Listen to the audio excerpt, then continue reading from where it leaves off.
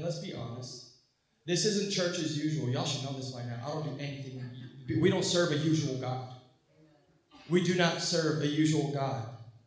I'm going to start this off by saying the Lord is so kind to Whitney. He loves Whitney so much, and he loves my parents so much that apparently they've been praying for like 3 months that the Lord would allow me to at least shave my beard. And so when I was traveling this week, it was on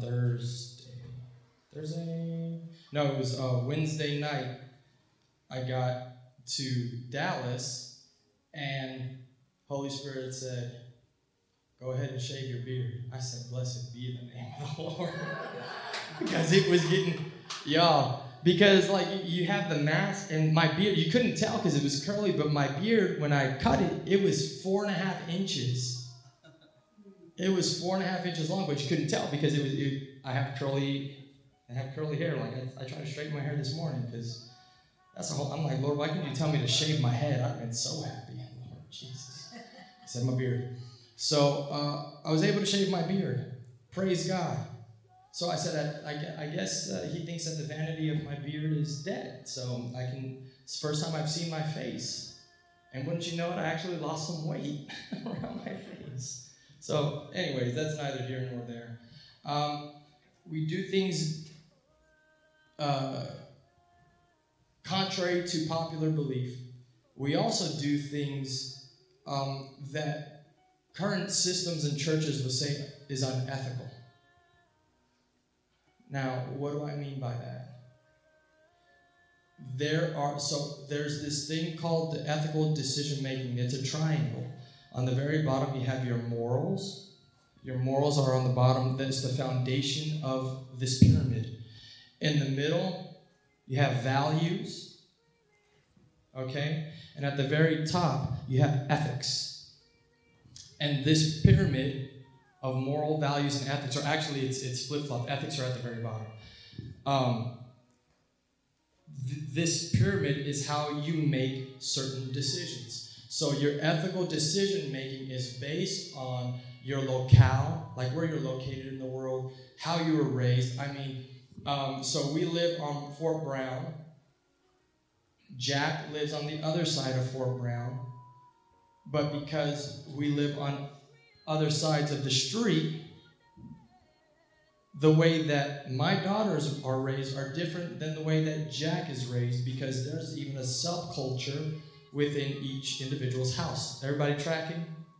So based off of that, if I was presented with a certain situation or scenario, or the girls were presented with a certain situation or scenario, they will respond or react according to their ethical pyramid. And so will Jack. He'll do it based off of his ethical pyramid. I said all that to say, the church has created this ethical pyramid that is actually unethical to the kingdom of God. Amen. Thank you, I will. The church has created this ethical pyramid for making ethical decisions that is actually contrary to the kingdom of God.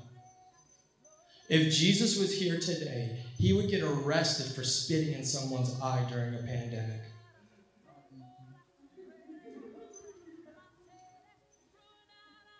Am I right? Yeah. So the church has done this thing that the Western church, they've done this thing to where we have to do, a slideshow, a welcome banner with a countdown. And then we do 3 really quick, a Holy Ghost hopscotch with worship. And then we just shut it down. No, that's it. And then it's time to give. God loves a cheerful giver. We have 50 ways for you to give. You can give blood. You can give urine. You can give your thumbnail. We got Push Pay. We got Apple Pay. We got Android Pay. We got Alipay. We've got Venmo, Cash App, Tithely. If you just want to give us your routing number and your checking account, and we can set it up to where it's direct deposit, all this other stuff. We sometimes take check and cash, but we prefer not. Because other churches, when they get cash, they don't put it on their books. Enter in unethical. So a lot of churches, when they get undisclosed cash, they don't put it on their books. They keep it. And use it into whatever. Why? Why am I going through this? I don't know. I have no idea. The Lord wants someone to hear this. So the church has become extremely contrary. And then after worship, or after tithe, and all of that, then you get a 5-point sermon, or a good sermon that'll lift your spirit. It encourages you. It sometimes will bring conviction. But how many of you know, again, Acts chapter 2, verse 37, it says that, and when they heard this, they being the crowd that had gathered around the synagogue when Holy Spirit came. Yes, they were in the synagogue. They were not in the upper room. The upper room is chapter 1. The synagogue and Pentecost is chapter 2. Read your Bible. You'll be blown away. So they said, what do we have to do, brothers, then? What do we got to do? Because it says that they were wrought with pain in their heart, that they were pierced through to the heart. That word is only found one time, which means to be convicted. In essence, it means to be convicted. So we have a lot of churches and ministries that don't really give words that convict people. Why? I'll tell you why. They don't allow Holy Spirit in. We are not the convictors of man. Holy Spirit is. So we're going to go through something with, do you see my face? Do you see it? No. Yes? No? Do you see me? I guess so. That's probably what happened. So I'm going to go through some scriptures because Holy Spirit needs to be acknowledged. Yeah. Holy Spirit needs to be acknowledged right here, right now. Because what we're trying to do, what we are doing is, before everybody else got here today, and there's going to be people that come in that think that they're going to walk in, watch, at 10:20, people are going to be walking in, and we're going to be knee-deep in the Word, and they're going to be like, I thought there was worship. What happened?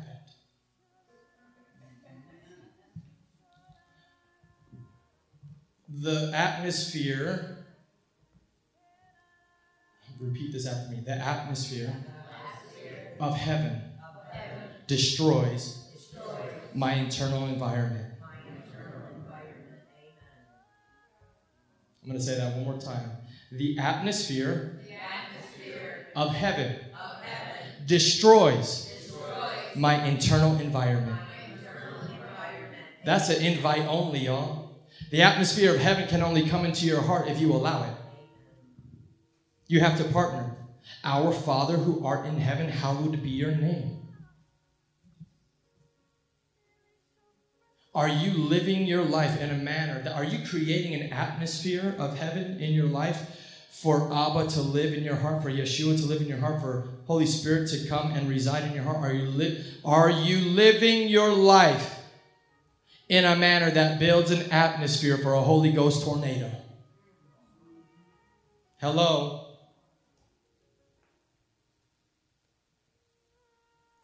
I got to boast on the Lord a little bit, because we're going to talk about atmospheres, we're going to talk about environments, and then I'm going to explain to you different scriptures that you may have seen. How many of you have read the Bible through at least once? Then all those that have read the Bible through at least once have read every single scripture that I'm about to read. How many of you have read the New Testament through at least once? Just the New Testament. All of these scriptures are New Testament. So you've read through this then, but you've never given a second look.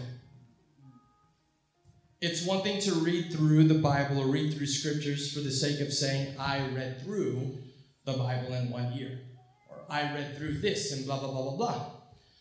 Whatever that may be, that's fine. But if you read the scriptures void of revelation of Jesus Christ being revealed to you, then you got a problem. You need Holy Spirit to reveal a God-inspired document to you in a living manner. Okay? So I'm going to talk real quick about the difference between an atmosphere and the difference between an environment. This week, I stood before y'all last Sunday and said, tomorrow I'm leaving to go to Arizona to go lay hands on my mother, right? That she has had, but then I was saying has. She has stage 3 cancer. I'm going home to surprise her, to lay hands on her, and just to minister to bless her. I got there on Monday afternoon, got her some flowers. Man, I should have recorded her reaction. It was awesome. It was awesome. She was extremely happy, and I wanted to go and do the business. I was ready to do the deed. I'm like, yep, you're going to sit your tail in that chair, Ma, and I'm going to pray the fire of God and destroy this cancer and everything. I was ready to do it. And Holy Spirit said no. He said, don't lay hands on her. Love on her. Minister to her. Cook for her. Don't lay hands. Roger that. So I did just that. Just loved on her. Asked her if she needed anything. How many of y'all saw my dinner Tuesday night? That prime rib. Come on, man. It was so good. I mean, I've perfected the prime rib. Thinking about opening up a food truck just for prime ribs. Be the most expensive food truck ever. I'm like, baby, we're going out on a date. Where are we going? We're going to Jimmy's prime rib food truck. Anyways. So I'm like inquiring. Well, that morning, Tuesday morning, I woke up. And my mom was already up at like 5:30 praying. She is probably the most powerful intercessor that I've ever met. No matter what, no matter where, she's up. She has several times a day that she just sets apart, and it's for the Lord, and she prays. And this was even growing up when she had a full-time job and everything. She still did it. So she was praying. I got up, and I spent some time in prayer, and I'm reading my word. And I said, how'd you sleep? Because I knew that she was going to sleep good because I was there. Did you guys catch what I just said? I knew that she was going to sleep good because I was there. And she said, I literally slept the best that I've slept in 6 months, and I have no pain in my body. No pain. So she didn't have to take her pain medicine the night before. I believe Holy Spirit told her, don't worry about taking your pain medicine. So she didn't take it. She slept all the way through the night. No tossing, no turning. No pain. Got up easily from the bed. And I said, do you know why? And she said, yes, because you're here. And I said, it's because I'm my own atmosphere. And then she rebuked me and she said, no, Jesus is the atmosphere. And I said, exactly. The Jesus in me, I carry with me. Jesus is my atmosphere. And it was evident yesterday on the plane ride. When did I get back? Friday.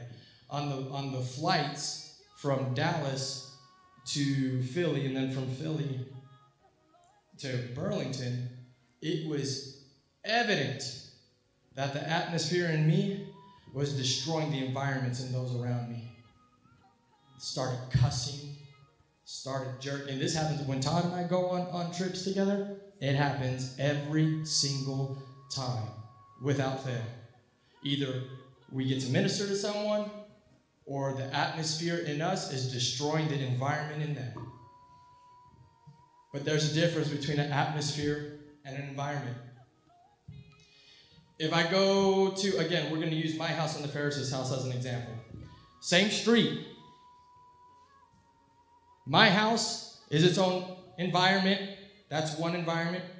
Their house is another environment, right? But rarely is it going to snow on my side of the road and then not on theirs.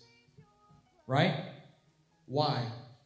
Because the atmosphere is the ruling. The atmosphere rules. So right now, these clouds are being stubborn, even though I decreed and declared sunshine. They need to move in Jesus' name. The atmosphere outside is cloudy, right? But is it cloudy in here? No, the environment in here is pretty clear. The atmosphere of the kingdom. Your kingdom come. Your will be done. On earth, it's dual. Not just the physical earth, but the physical earth. The earthen vessel. So we have an obligation as the people of God every day to ask Holy Spirit to infill us and to decree and declare the kingdom of God in our hearts every day. We have to be the atmosphere of heaven no matter where we go. And it does cost you.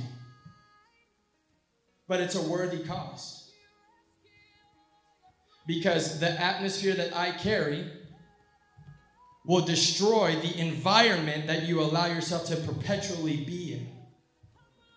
A lot of you live in your head and not in your heart. I said what I said. A lot of you live in your head and not in your heart. The kingdom of God is in your heart. It's not in your head. But if you keep your mind on Christ, the Word of God says that you will be what? Kept in perfect peace, in perfect covenant. That doesn't mean you're not going to have a barrage of bad thoughts.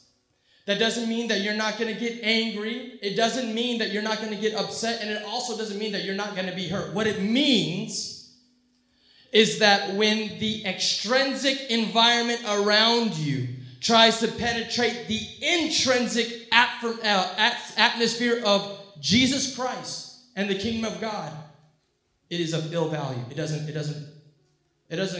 do anything. Why? This is the same reason why Paul, being in prison, was able to still author all that he did of the New Testament. Because while his environment was prison, his atmosphere was heaven. This is why.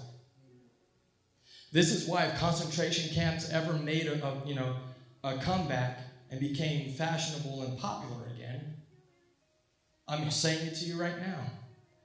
They can imprison my body, but they will never have my spirit or my soul. I am the atmosphere of heaven. You are the atmosphere of heaven. Atmosphere defined, this is what it is.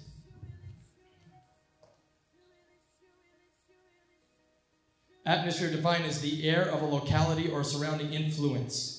A unit of pressure equal to the pressure of the air at sea level, or approximately 14.7 pounds per square inch, or 101,325 pascals. So let's go to Isaiah 14, verse 7 real quick. Let's see, because remember, it's 14.7 pounds per square inch regarding an atmosphere, right? So let's go to Isaiah 14 and 7. Just real quick. We won't be here long.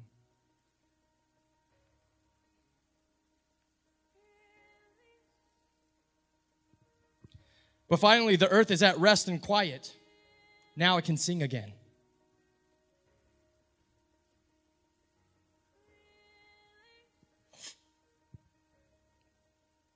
Does that blow anybody's mind in here other than mine? That an atmosphere, the surrounding pressure per square inch is 14.7.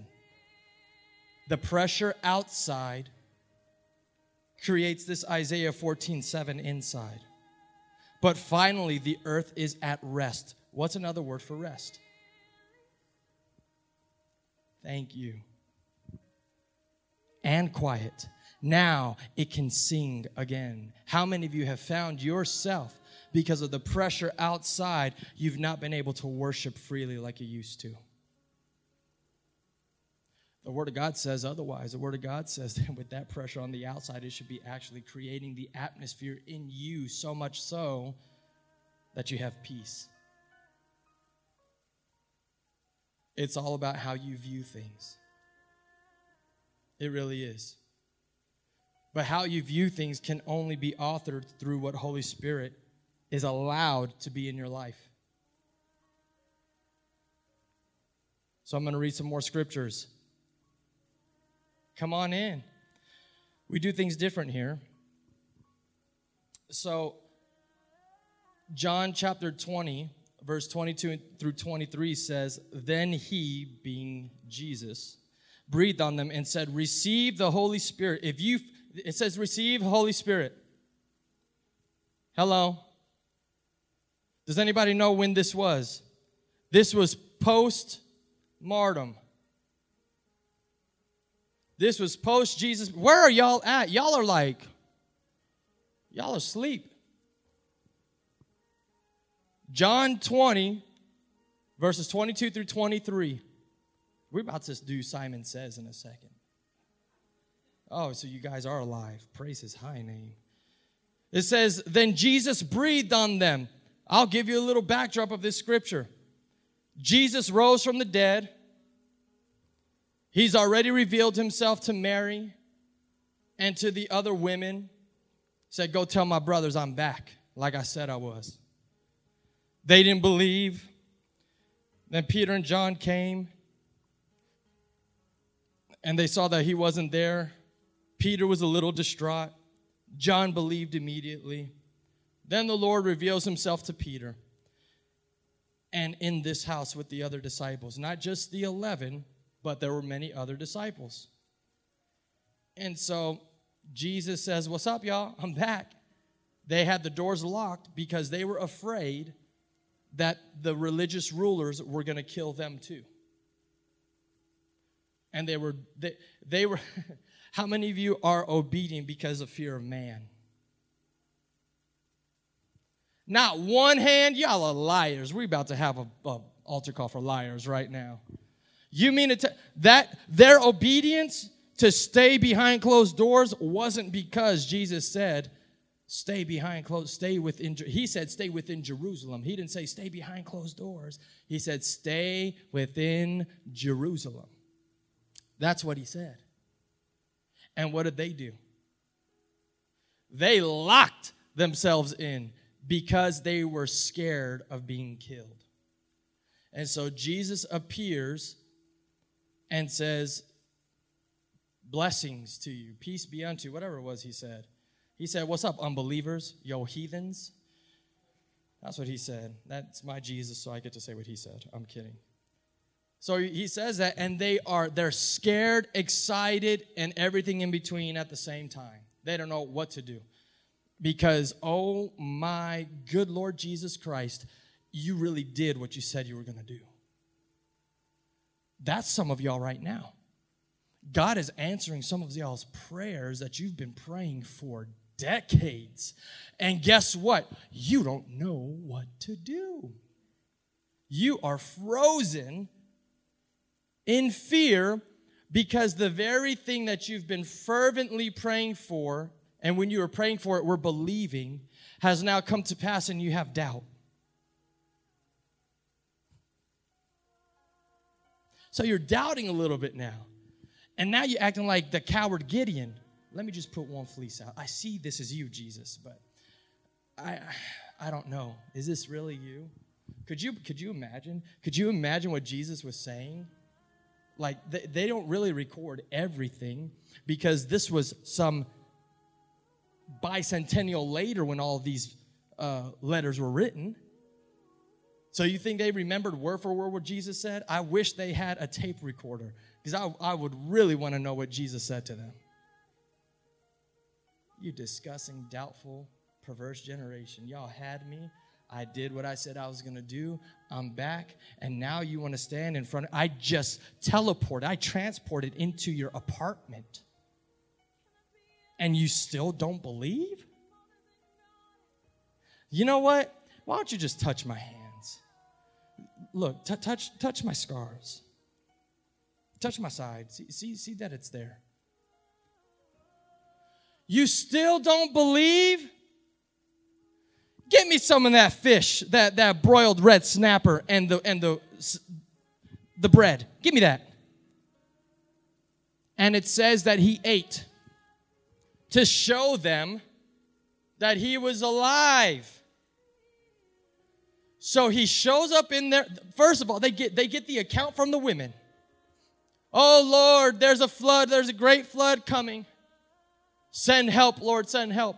The newscast comes to the church. Pastor, you got to get going. There's a flood coming. No, the Lord's going to help me. A monster truck comes up. Hey, bro, you got to get going. A flood's coming. The pastor says, no. The Lord's going to help me. The flood starts coming. They send a boat because he's almost to the roof of the church now, the pastor. Hey, pastor, get on. The flood, it's going to sweep you away. Oh, no. The Lord's going to help me.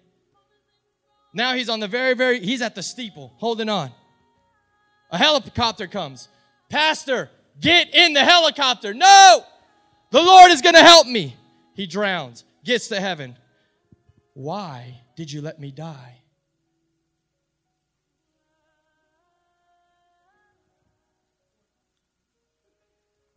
This is what happened to the disciples. They couldn't believe a woman, all misogynist. Couldn't believe a woman. Well, you know Mary, she was a strumpet. So she was a little floozy. You know, she used to run them corners. She had 7 demons. I don't believe her. She didn't see Jesus. Then Peter sees it. Yeah, but Peter, you denied him. Then Jesus shows up. And they still don't believe him. They're like, what in tarnation is going on? If I was Jesus, I'd have been like, y'all, peace out. Whatever. I would have rebuked them a fiery rebuke. But that's why I'm not Jesus. So he says, give me some of that fish. I'm hungry. Give me some of that bread. He ate it. And it says, and they then marveled and believed. Then it goes to, here we are, full circle. Why I said all of that, giving you some backdrop to John 20, 22, and 23. It says, then Jesus breathed on them and said, receive Holy Spirit. Authority was given right then. He breathed on them. His breath. He breathed resurrection power on them, y'all. And we look, how many of you missed that in Scripture before? Oh, I didn't see that. They received authority and Holy Spirit right then and there when Jesus breathed on them. Isn't that powerful? But there's a caveat to receiving Holy Spirit.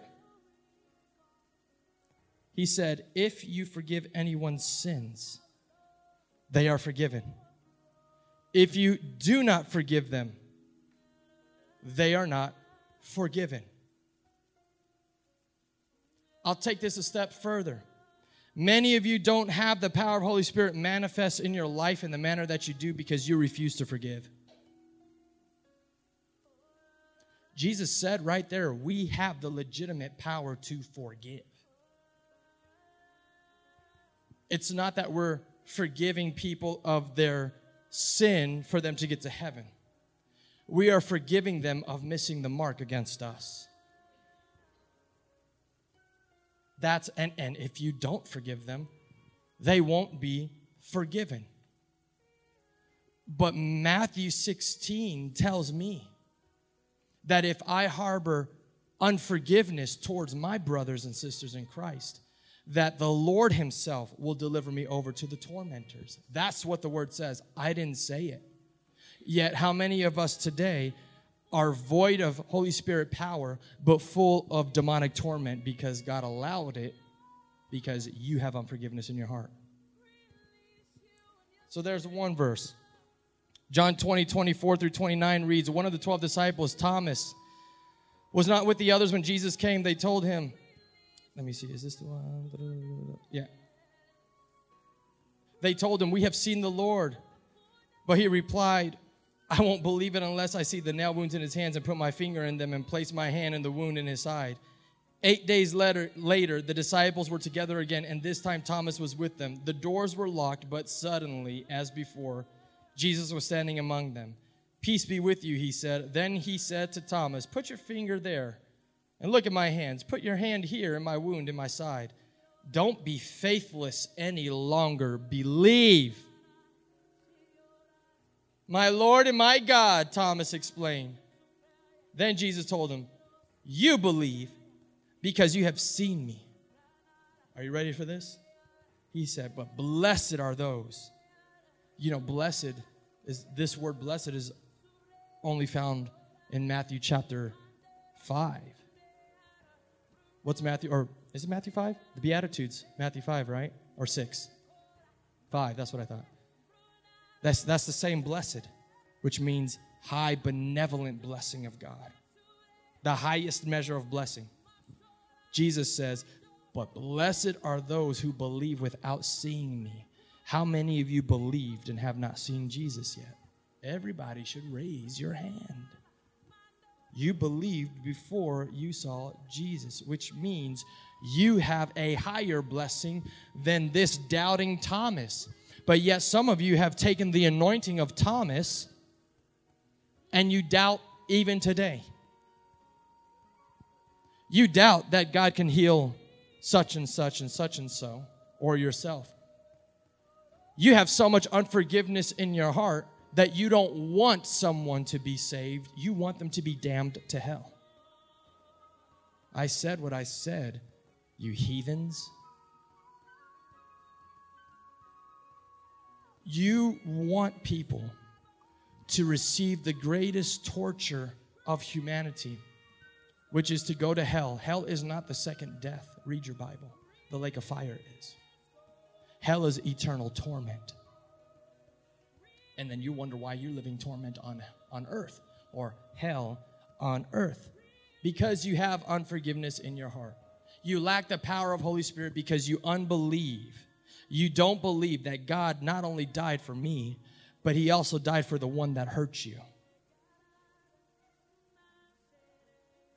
So we got a bunch of doubting Thomases, and the Lord desires there to be faith-filled Timothys in this season. No time for Thomases. We need Timothys. Okay? Let's see what other scriptures that we're going to walk through. Because it all points back to who? Who are we pointing back to?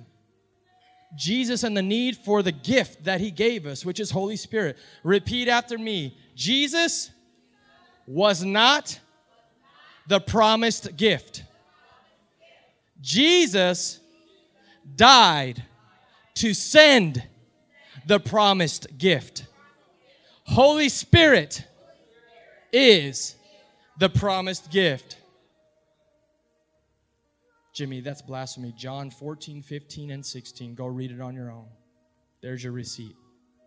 John chapter 14, John chapter 15, and John chapter 16 is your receipt. And Acts chapter 2, verse 37 through 42. Go read it on your own. The ingathering of the apostles. We're going to get there anyways, but. John 21, 25. Jesus also did many other things. If they were all written down, I suppose the whole world could not contain the books that would be written. Of all the things that are read in Scripture about what Jesus did, see, y'all read Scripture wrong. I look in the Old Testament to see what Jesus did. And I saw him on Mount Sinai, feeding Moses and the 70 disciples as he was standing on sapphire. And he made a meal for them. That's my Jesus. That's your Jesus. You need to read the scripture differently. And isn't it interesting that he did that with the 70 elders of Israel, but then you jump to John chapter 12, I believe, and you see Jesus feeding, or not feeding, he did feed several thousands, but then he breathed on 70 disciples, not just men. One of those men that he breathed on was Agabus. Agabus, a Gentile man. Agabus. Say Agabus. Agabus is a beetle. Translates to a beetle. He was a turd. Agabus, when you read scripture, it wasn't Dorcas, Heberts. It wasn't Dorcas. It was Agabus. I was talking to you in sleepy, so I messed that up. Agabus, and I've said this before, if you can show me in the New Testament where prophecy came before Holy Spirit was sent, I'll give you $1 billion. I'm talking outside of Jesus.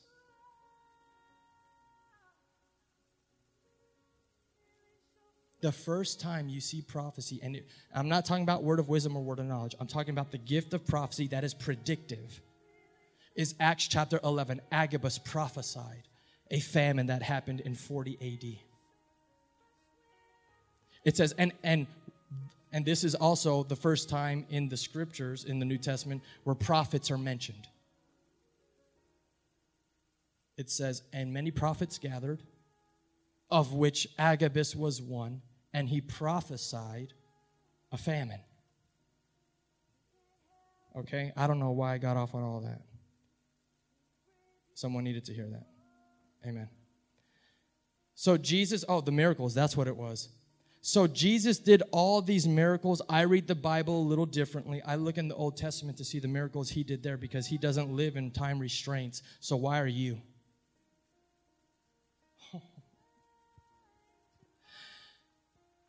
How many of you set goals for yourself that you ultimately destroy yourself with? Unrealistic expectations. Come on. What did Paul admonish us to say? Don't say that I will go here and there this next year and I will go do this and that. Rather say,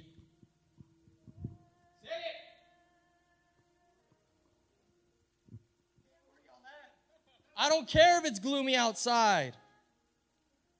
But if the Lord wills, if the Lord is willing, what's your timeline? The Lord willing. That's my timeline. The Lord willing. Jimmy, when are you going to do my deliverance? Soon, the Lord willing.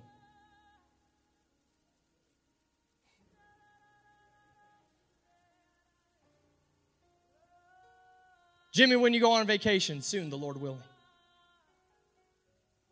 A lot of you have these time restraints that you put on yourself, and then you project them on others and then get upset because not only do you not meet your little time hack that you made, but you get upset when others won't reach your unrealistic expectation. And then you put on them what you refuse to deal with internally. So if there was enough books in the whole entire world, they wouldn't be able to fill all of them with what all Jesus did. But then we go to Acts chapter 1. I love this. In the first book, I told you, Theophilus. Theophilus means beloved of God. So we are Theophilus. Hello. We are Theophilus. In my first book, I told you, beloved of God, about everything Jesus began to what? Do and teach. Holy Spirit teaches you so that you can do, and out of your doing, you will then be able to teach. We've got it backwards. Oh, no. The scripture says that Jesus taught, and then he did. Yes, he did teach, and yes, he did do. But if you read the first of the Synoptic Gospels, which is the book of Mark, the first thing Jesus did, he didn't go preach. He went to the synagogue to pray. And a demon manifested. Screamed out, "Ah! Son of the Most High God, what business do you have with me? Have you come to torment me before my time?" Jesus said, "Shut your mouth, be cast out." The demon came out immediately with a scream. I won't scream again. I had to wake some people up. I see you sleeping. So it comes out with a scream. What did Jesus do? Did he preach to the demon? Did he begin to get the scrolls and teach people about demonology? He did. And it said that the whole entire town was so blown away that they began to bring to him all their sick, all their lame, all the deaf, all the mute, all those that were vexed with evil spirits to be healed, delivered, and set free. Not once does it say that he preached. He did first. So Acts chapter 1, verses 1 and 2 starts out, We're going somewhere. In my first book, I told you, Theophilus, about Jesus and about him he started to begin to do and teach until the day he was taken up to heaven, after giving his chosen apostles further instructions through Holy Spirit. Here we go, verse 3 through 5. During the 40 days after he suffered and died, he appeared to the apostles from time to time, and he proved to them in many ways that he was actually alive. These brothers still could not believe that he was alive. I'm going to tell you, every time you doubt that God does not speak anymore, every time you doubt that God does not heal anymore or could heal you, every time you grow weary in well-doing and decide to faint, guess what you do? I'll let you guess it. You don't need to say it. What are miracles for? What are miracles for? Someone, please. For the unbelievers, not for the... Okay, listen. There's unbelievers in this house right now, but you gave your life to the Lord. Hello. It's to bring forth... First of all, it's just the goodness of God. That's the first thing. He does what he does when he wants to, because he's God. But miracles happen and manifest to rout out unbelief, to make faith arise. The Lord wants to make some believers out of us today, all right? So here's what else he did. Verse 4, and he talked to them about the kingdom of God, not the kingdom of man.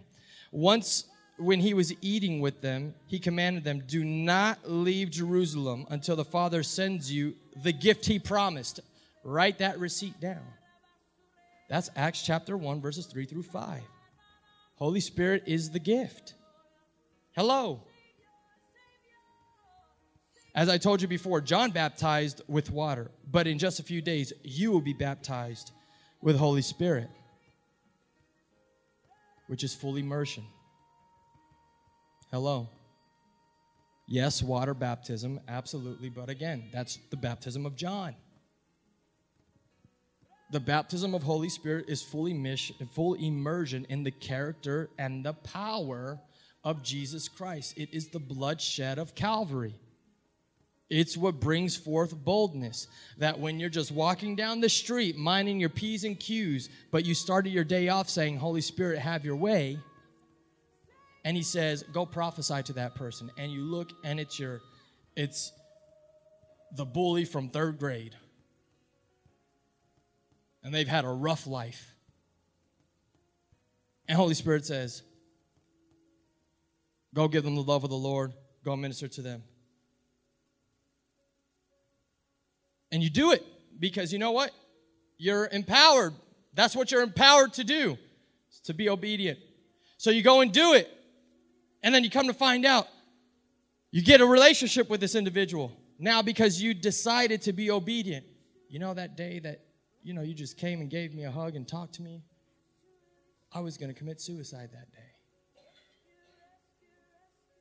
You changed the trajectory of their life forever. Why? Because of the goodness of God. We have Holy Spirit for the goodness of God's sake. That's why. All right, now we're getting somewhere. Acts 2:33, then God exalted him to his right hand upon the throne of the highest honor. And the Father gave him the authority to send the promised Holy Spirit, which is being poured out upon us today. This is what you're seeing and hearing. This is Peter talking to the crowd.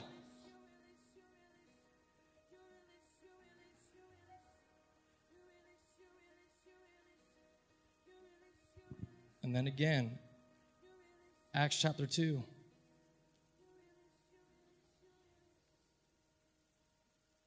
Where's it at? 37. Peter's words pierced their hearts. And they said to him and the other apostles, brothers, what should we do?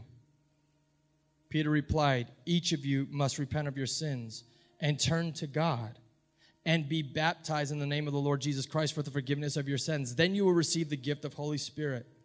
This promise is to you individually, to your children, and to those far off. This is for your generations. This is for your legacy. I received Holy Spirit.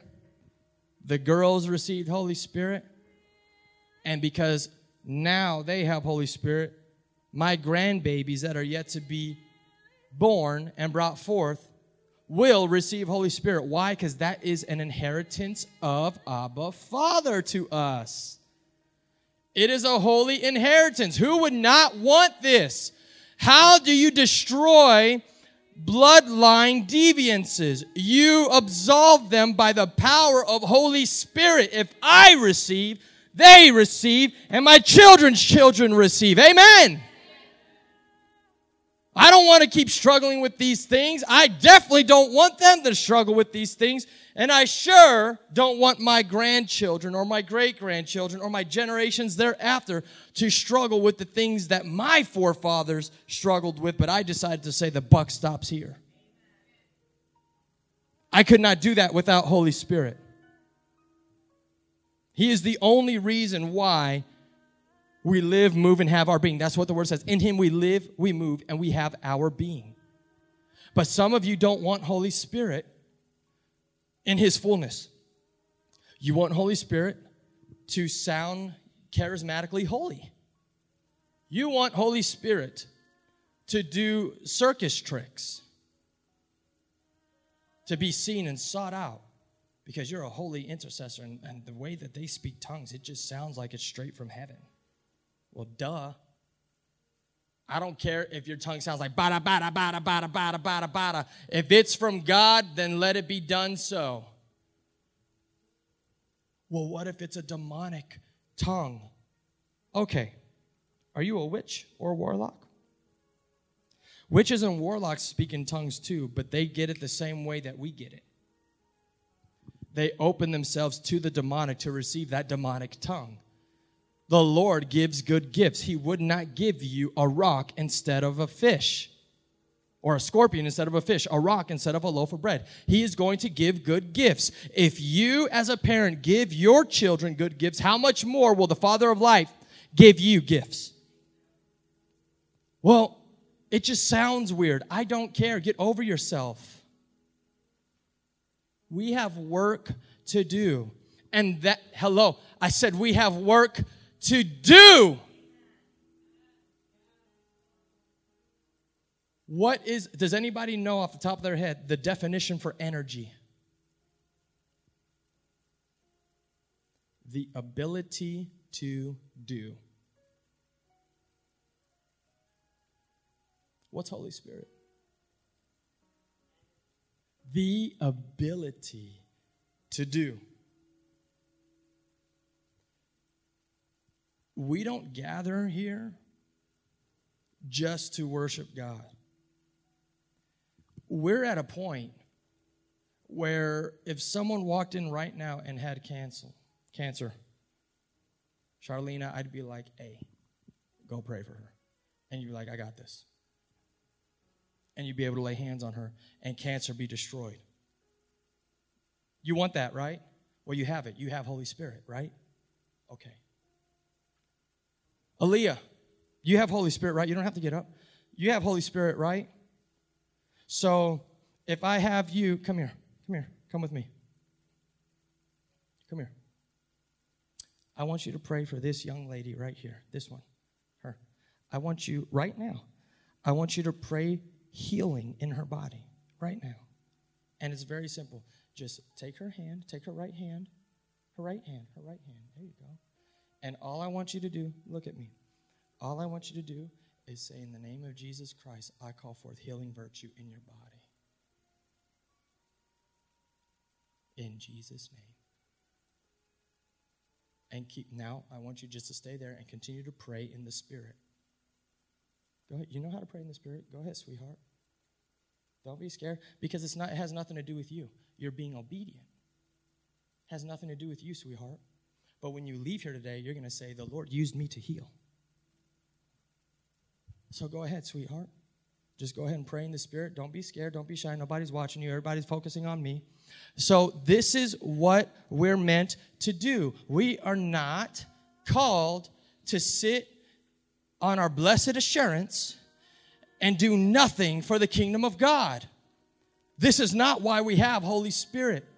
We have Holy Spirit to do and to teach. But a lot of us want to teach first and do nothing. You know what I call that? I call that higher education.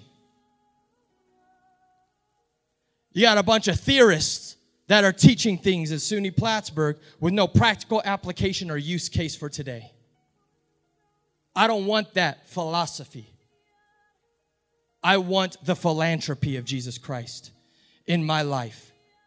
That's Acts chapter 10, verse 38. If you go there, let's go there. Because that's what I want. We need to get over our philosophical selves. Hello? So let me go there real quick. Acts 10. Y'all, if you don't have an iPad Pro, you need to get you one. I'm not kidding. This is so cool. So John is talking to this jailer, this centurion. He's a Gentile, okay? He's a centurion. He's high in the guard, a captain, I believe. And he's a believer. And this is the account where, you know, Peter has this open vision of a drape coming down from heaven, and then it gets unveiled, and there's all types of reptiles and creepy crawlers and cows and pigs and everything else. And the Lord says to him, Peter, kill, eat. And he said, no, nothing unclean has ever touched my mouth. But bruh, let me tell you, Peter was a curser. He used to cuss people out. He had a concealed carry sword on him all the time. And he would cuss people out. But here he is talking about nothing dirty ever touched his lips. His words came out of that mouth. So he said, nothing unclean has ever touched my lips. And the Lord says, call nothing that I have made unclean. Kill, eat. So he did. And then he gets this messenger from this Greek captain of the army to come and see him and bless him or whatever. So he goes, and Peter doesn't know what's going on, but he just felt a release in his spirit, obviously, to do it, because Holy Spirit said, go do it. Holy Spirit brings forth obedience. Amen. So he goes, and then once he gets there, he says a few different things, but then to verse 37, he says, you know what happened throughout Judea, beginning in Galilee, after John began preaching his message of baptism. Here it is. And you know that God anointed Jesus of Nazareth with what? With himself and godliness. The Son of God needed Holy Spirit. Why do you think you don't? Man, this is a Presbyterian church today. What? How? Anglicans? What's going on?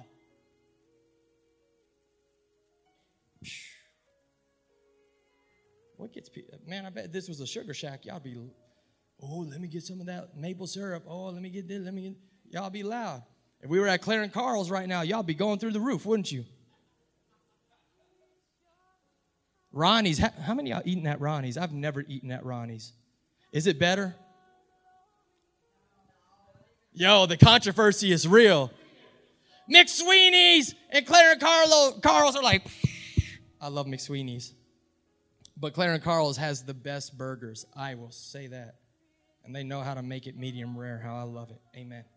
If you eat meat well done, you're living in the old covenant. I'm just going to say that. Because his blood, the blood of the lamb, still runs red today. Amen. And y'all just want to eat well done burnt offerings. The Lord rebuke you. It's disgusting.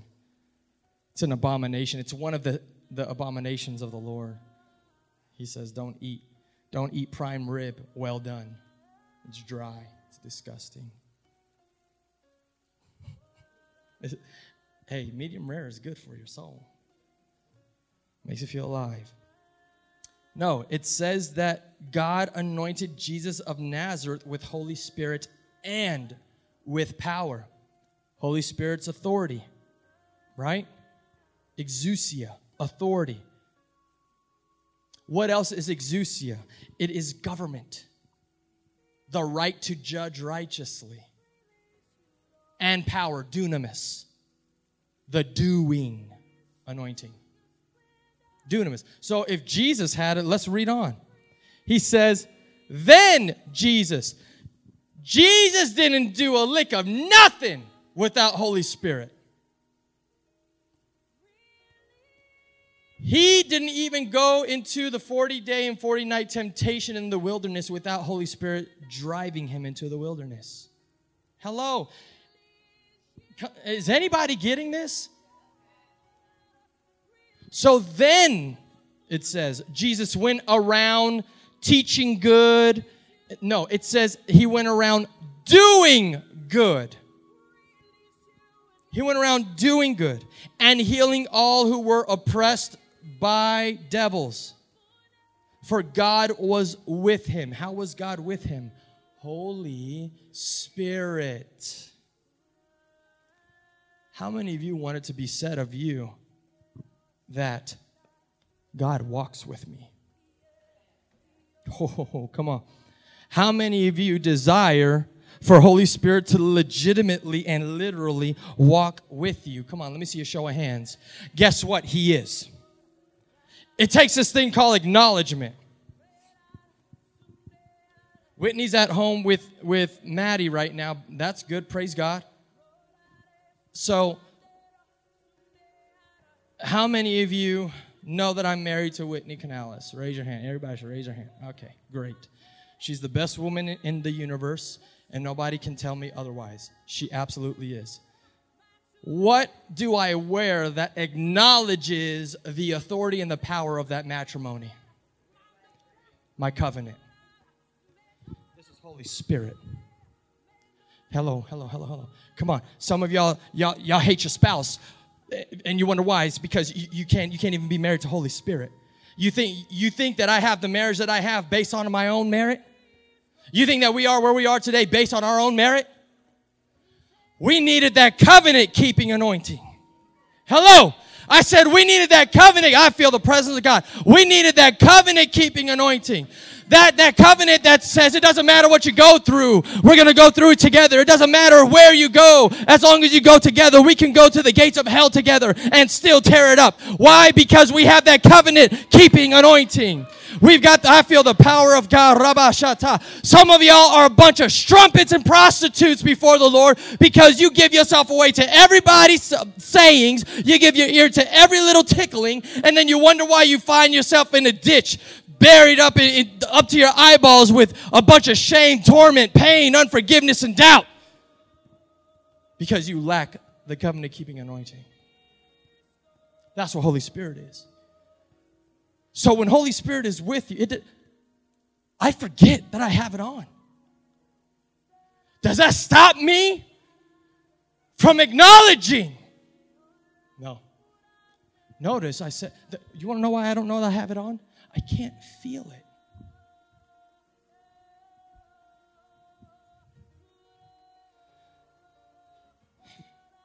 Y'all care too much about feelings sometimes.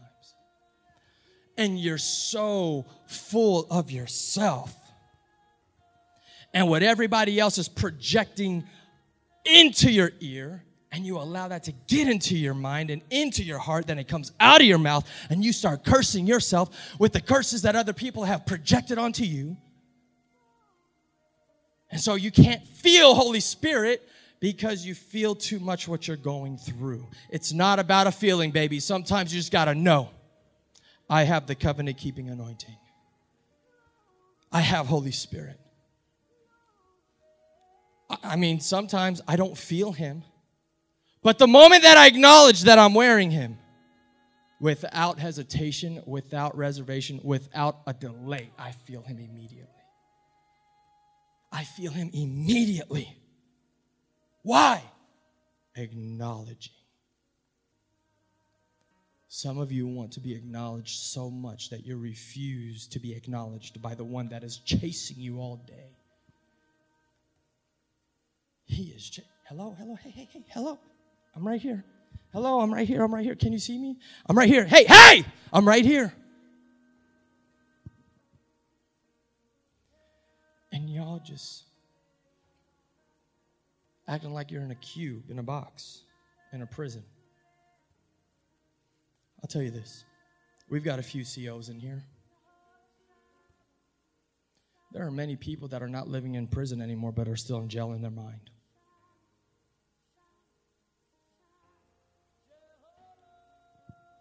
You don't have to stay in the jail cell anymore. You can walk out freely. Today, the Lord wants you to walk out freely of the jail within your mind. There is a lot of restlessness. I even sense in the spirit right now, there are a few of you that are just like, you're done. Like, Lord, I love you, but I'm just tired. I'm done. I submit to you, you haven't even started. How dare you say that you're done? If you haven't done the things that Jesus did, and even greater, that's what the word says, these things shall you do and even greater because I've gone to the right hand of the Father. If you haven't done that, and then you are not done. Well, I haven't taught, anything. I haven't led a Bible study before. I have yet to find a Bible study being one of the things that he empowered us for. He says, in my name, they will cast out devils. He says, in my name, they will lay hands on the sick and they will recover. In my name, they will tread upon snakes and scorpions. And if they drink any poison, it will not harm them. Living in Okinawa, Japan, I've never told anybody this. Whitney and I went to this restaurant we loved very, very much. It's called Butter Yaki. And it's a whole fish that they fry in panko chips, deep fried in panko chips, but then they put it in like a soy sauce awamori, which is, sake, and rice vinegar that they put in the oil. I mean, it's out of this world good. And then they bring it on a lava plate that's sizzling with garlic and butter. Well, we went there, and wherever we go, Whitney ends up looking like the people of the region that we lived in. So Whitney could have passed for an Okinawan when we lived there. She would have passed for I don't know what they called it, like basically a half-breed. That's what they call them. I don't remember the name for it. But she could have passed for being half Okinawan.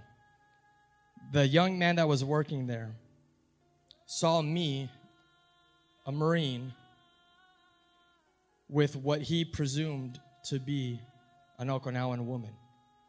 And he burned with jealousy. And he poisoned my food. And I felt that I was about to die.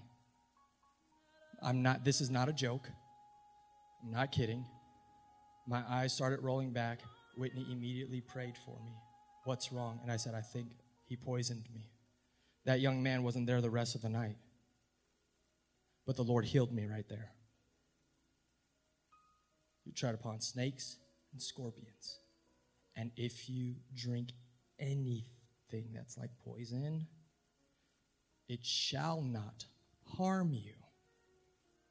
This was 2008.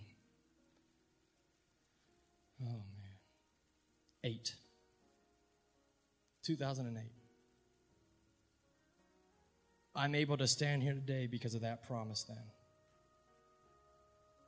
And because my covenant with my wife was likened to my covenant with the Lord. And I grabbed a hold of his promise then. And Whitney didn't go to try to find her Bible to do a Bible study for me in the restaurant. She did what the Word of God promises we can do in Jesus' name. We have that same power. You do not have a novice God. We do not fight a novice enemy. But our almighty and all-powerful God is greater in you than he that's in the world. Stand to your feet. So why then do we not want Holy Spirit's power and authority in our life fully? Why? This is a time for us to really take into consideration the training aspects of what God has called us to do. Because the Word of God does say that he wants us to be skilled. What a teacher. So the teacher anointing is being restored in the body of Christ. And I'm not talking about scholastics. That's not what the Greek word for teaching means. It means masterful instructor and trainer. That skillfully instructs and trains. If you've never gone through instruction, instructor-led training, everything is encompassed around doing. It's encompassed around doing.